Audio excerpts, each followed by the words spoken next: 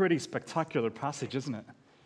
It's fantastic. Let's explore it together.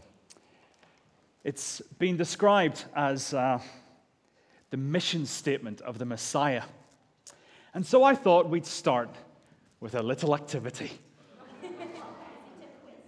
Well, it's kind of like a quiz. There are right answers. So what I'm going to do is I'm going to put up a mission statement for an organization. And you're going to tell me what the organization is. Dead easy. Yeah. Okay. First one. To be the Earth's, can I just turn me down a little bit, please? I'm starting to feedback a little bit. To be Earth's most consumer-centric company where customers can find and discover anything they might want to buy online and endeavors to offer its customers the lowest possible prices. Oh my goodness. Okay. By the way, I'm not endorsing any products here, okay? Right, all right, good. Okay, let's go for this one. To give people the power to share and make the world more open and connected. Okay, you're good at this, all right. To create a better everyday life for the many people. Clearly, it's not a dictionary. To create a better everyday life for the many people. Who said that? Yes! I'm worried about you. Okay. And at the first service, someone just, when they said that. And I said, that's clearly someone who tried to build a wardrobe. To enable people and businesses throughout the world to realize their full potential. Seriously, have you seen the answers? To organize the world's information and make it universally accessible and useful. I'm so pleased, Ian, that you laughed at that because it is Google. Okay? How about to refresh the world in mind, body, and spirit, to inspire moments of optimism and happiness through our brands and actions, to create value and to make a difference.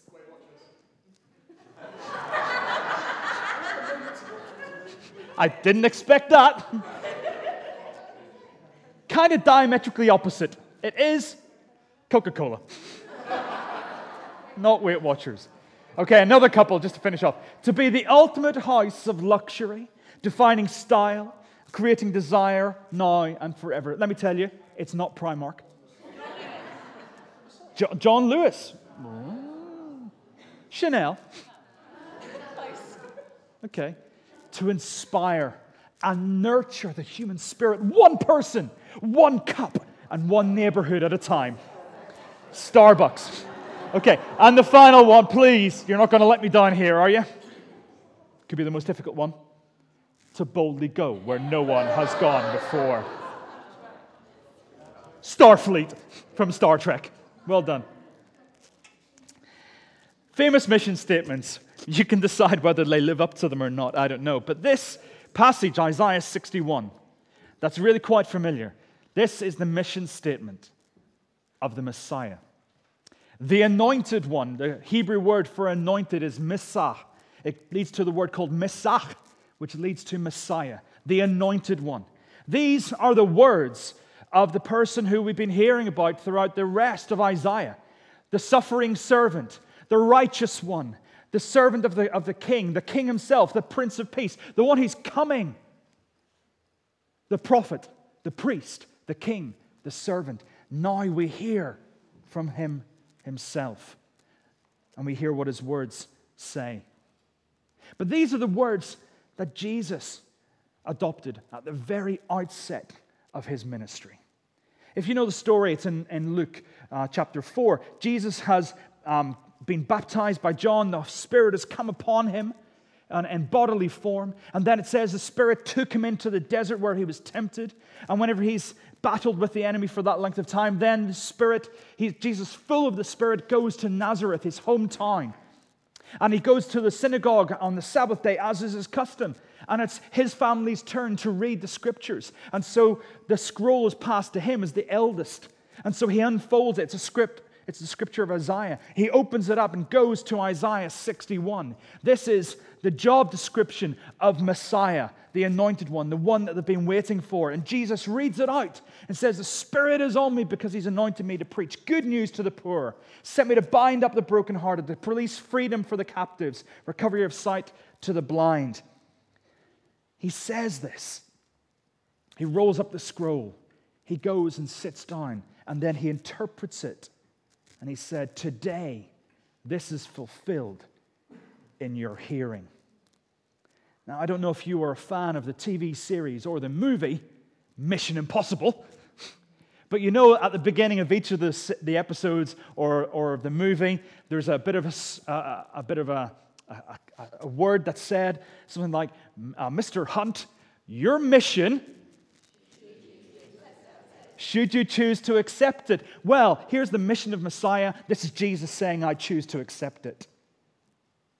I choose to accept it. This is fulfilled today. The Spirit is on me.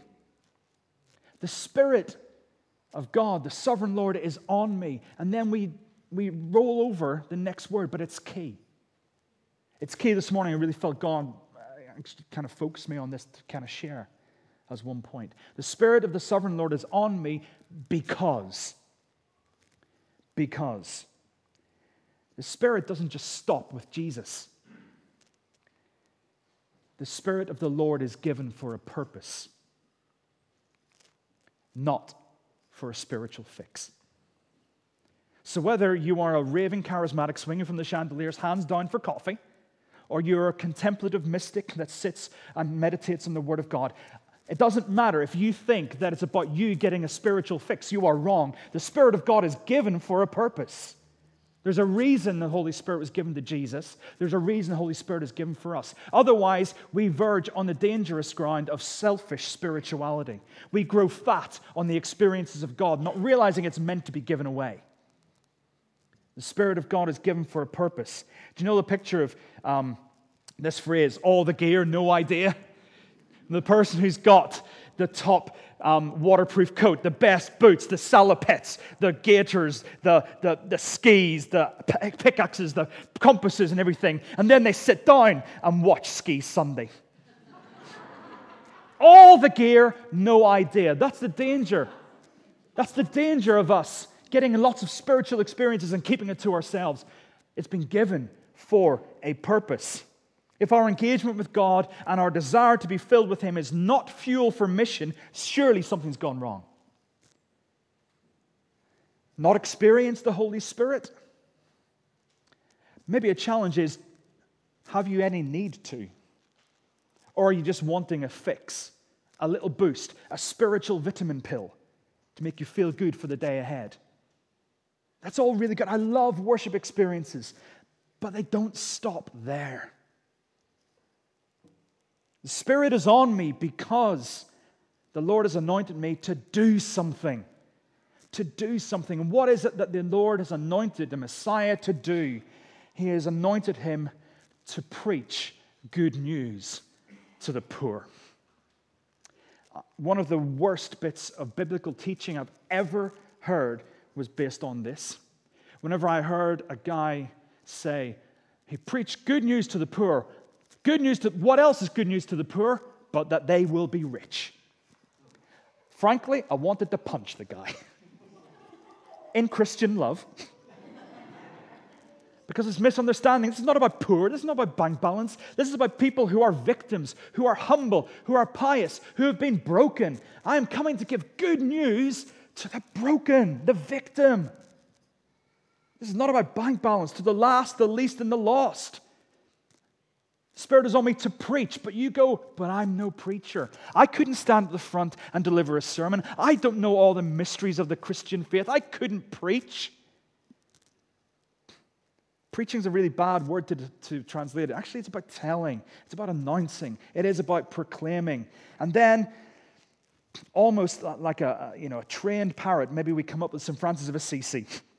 The evangelistic get-out-of-jail-free card. In every way, preach the gospel, and if necessary, use words. Oh, that's all right then. I don't need to say anything. I can just be nice, and then people will become Christians.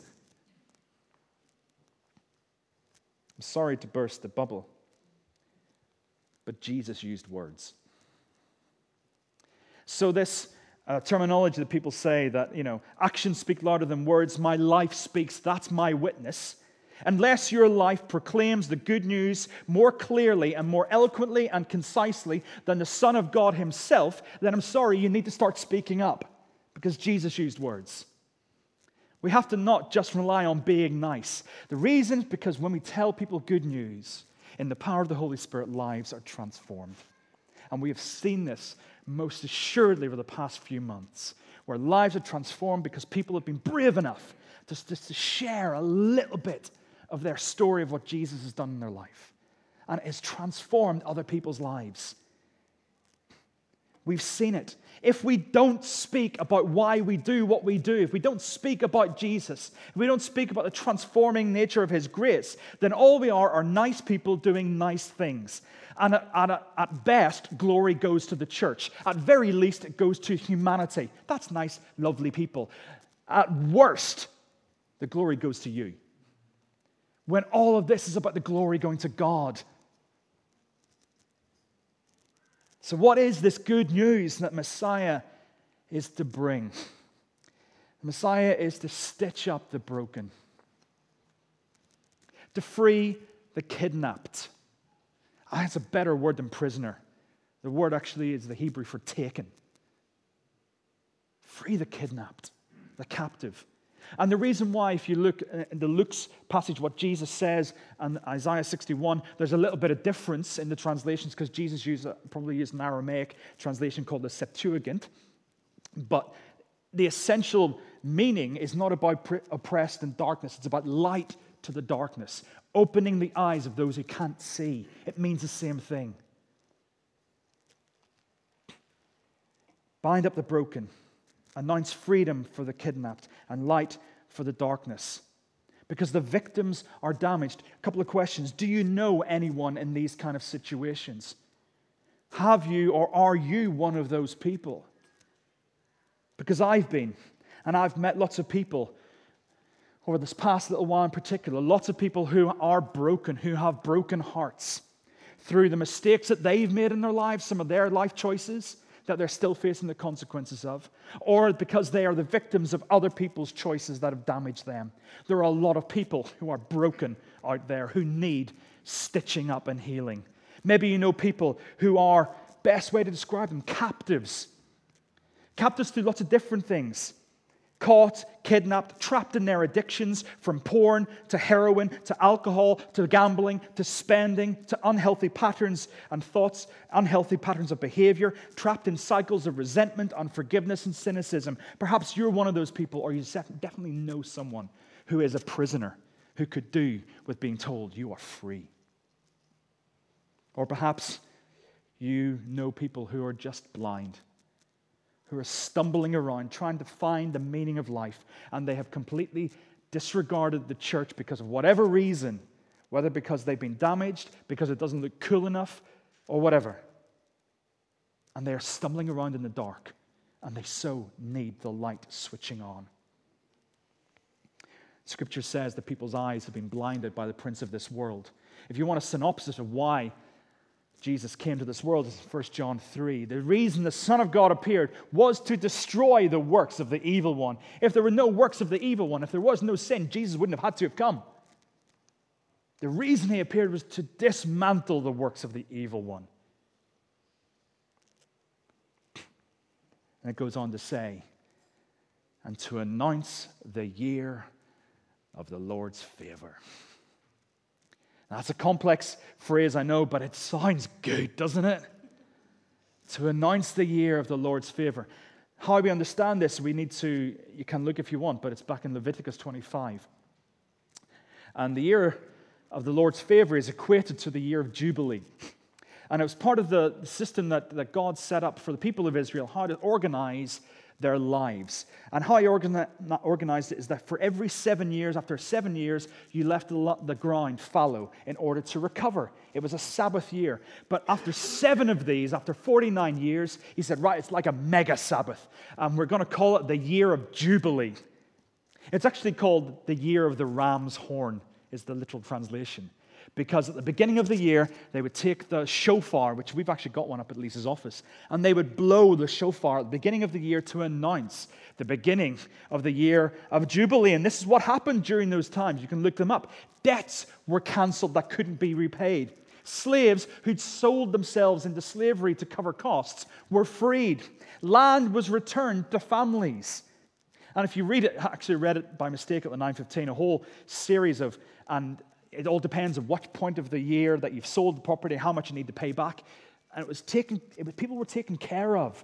No one was fleeced in this redistribution of wealth, because all the wealth that the people of Israel had originally were given by God anyway.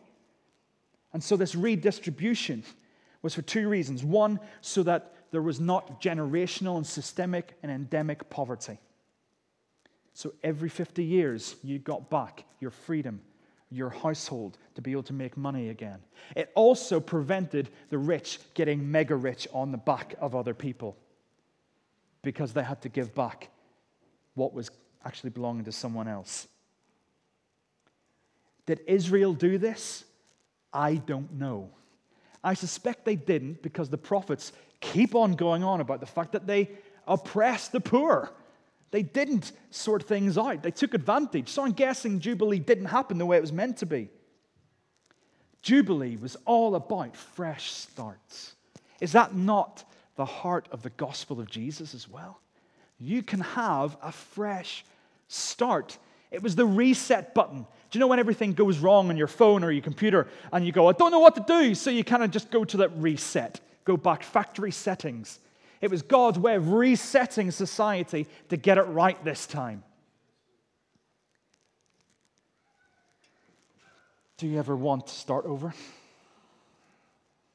In big ways and small ways? I really wish I could start over. That is the message of Jesus as he stands up and says, today, this is fulfilled in your presence. Luke 4:14-21. This is Jesus blowing the ram's horn. This is Jesus inaugurating the year of the Lord's favor. What year is this, by the way? You don't trust me, do you? You always think there's going to be a twist to this. 2000 and...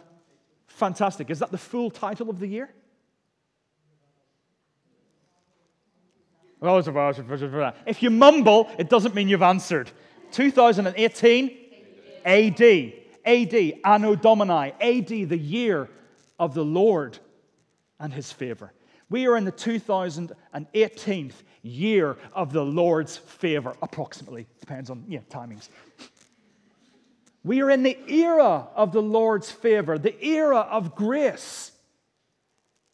How many people do you know, maybe you yourselves, have a picture of God as some kind of draconian schoolmaster ready to whip you when you get it wrong in any way, shape, or form? Even when you intend to do right and you get it wrong, he's just ready to smite you.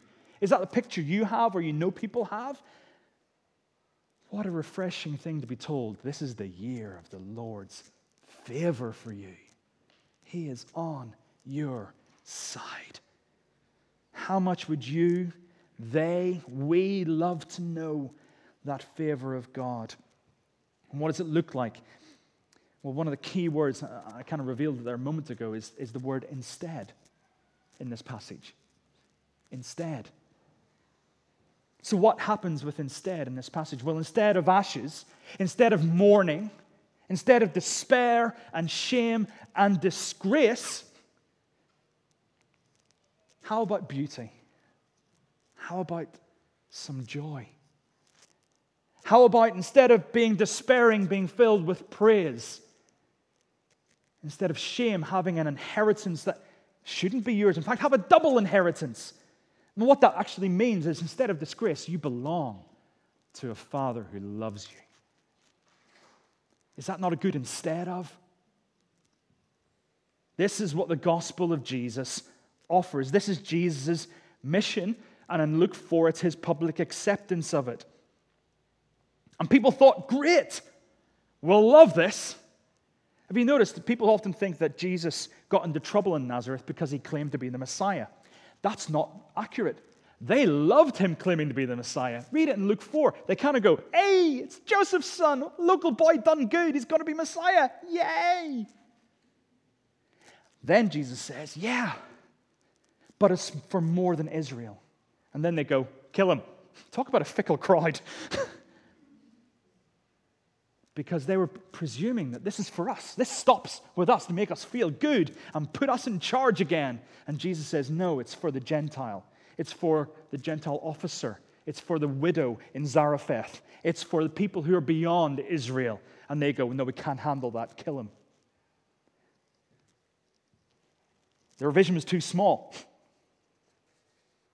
I want to ask you a question. Have you ever experienced the touch of freedom that only Jesus can give? Have you experienced the healing touch where you have felt broken and damaged? Have you ever felt stitched up? Have you ever felt comforted in the moments of mourning and grief and despair? Have you ever felt that strengthening in the moments where you just don't know how you can keep on going? Have you experienced a sense of eye-opening and seeing the truth and seeing Jesus and all the beauty that he has? Have you experienced it? If you have, they certainly have. You've no idea how apt that is, because I want you to look in Isaiah 61, verse 10.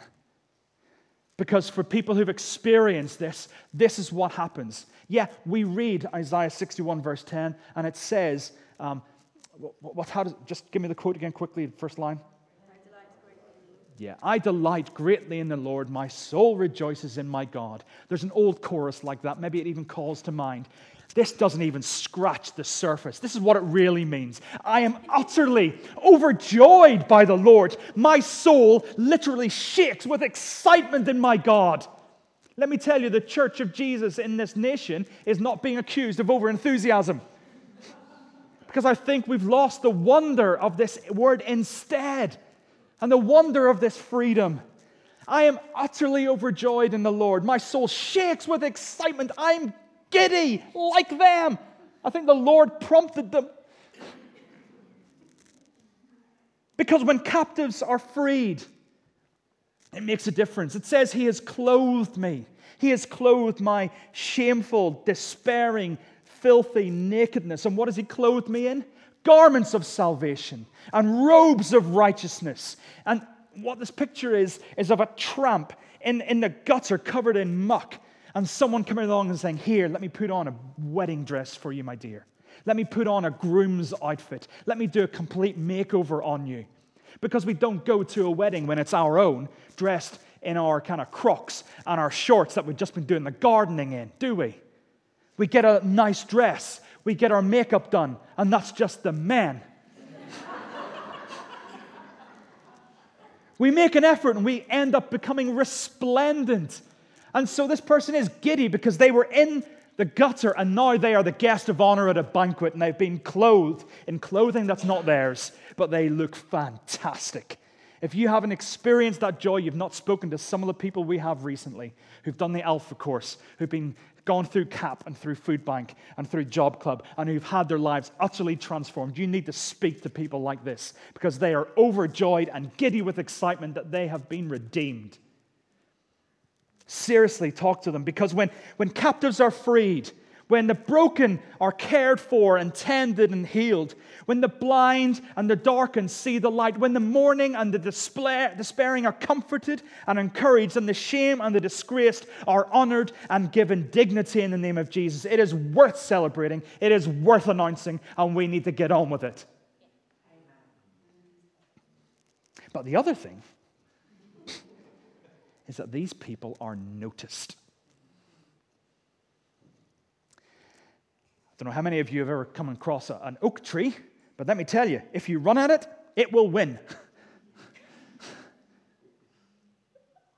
An oak tree is hard to miss.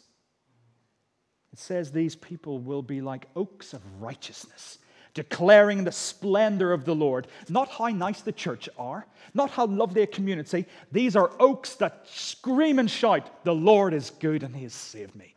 They are oaks of righteousness, and people will notice. But it doesn't stop there. It doesn't stop with Jesus. The Spirit didn't pour it on Jesus, and then he just stayed there going, yeah, this is nice for me. It didn't stop with Jesus going and helping other people. It didn't stop there. It says, they will.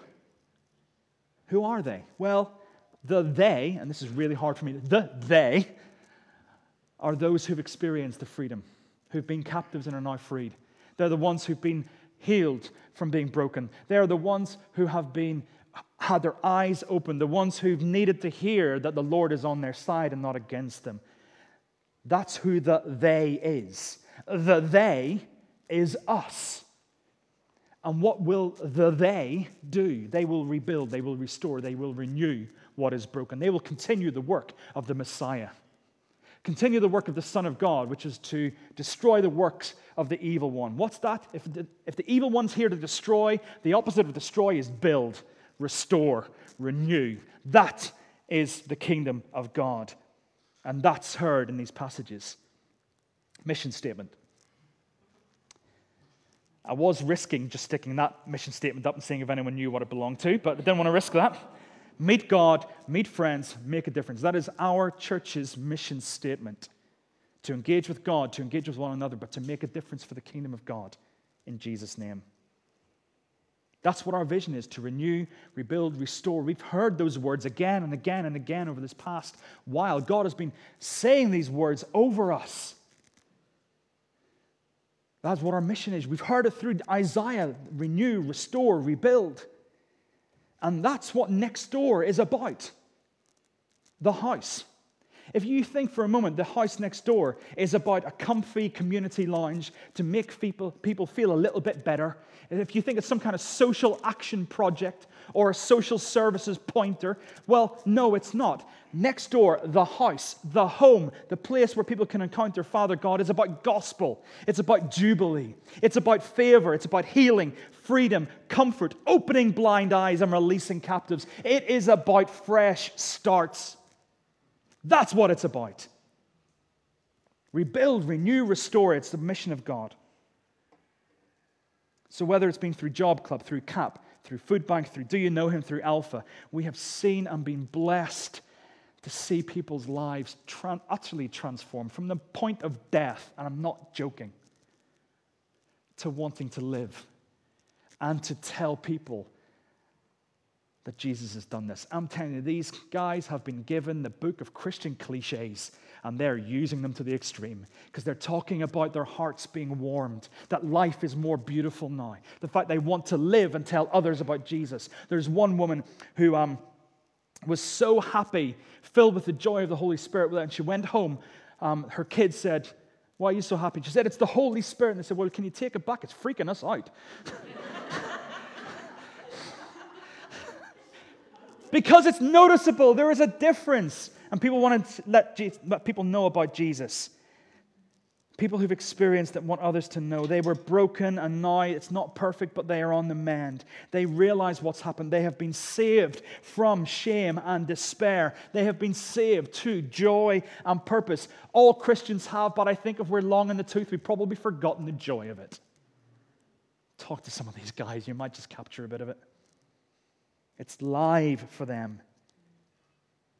So Isaiah 61 is the Messiah's mission statement. Luke chapter 4, Jesus says, "I accept." We've been challenged to not keep the Spirit to ourselves, but to go out in the power of the Spirit. So, your mission is very clear.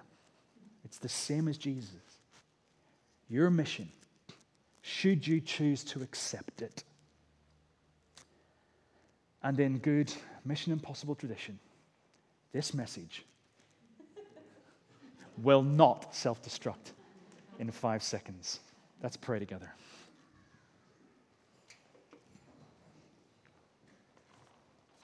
We're going to pray. Sarah's going to lead us in some music in the background, but we're going to pray using Isaiah 61 and the mission of God to influence our prayers. So I'm going to lead you in this. There will be some space for you to either pray in your heart or indeed to share brief prayers out loud to God, and we can amen them with you. But the Spirit of the Sovereign Lord was on Jesus, the Messiah, the Anointed One, and His Spirit has been given to us because we've been appointed and anointed with the Spirit to proclaim, announce, and tell good news to the victims, those who are poor and humble.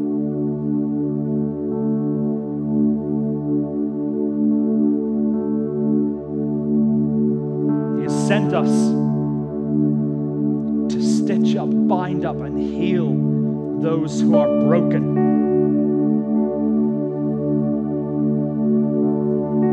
In this space, that Holy Spirit prompt you about those people in your life circle, who are broken. Alongside that, if any of these are relevant to you, then please feel free to come to the front. We've got a prayer team who will pray these truths over you. So if the prayer team want to come up, that'll be fab.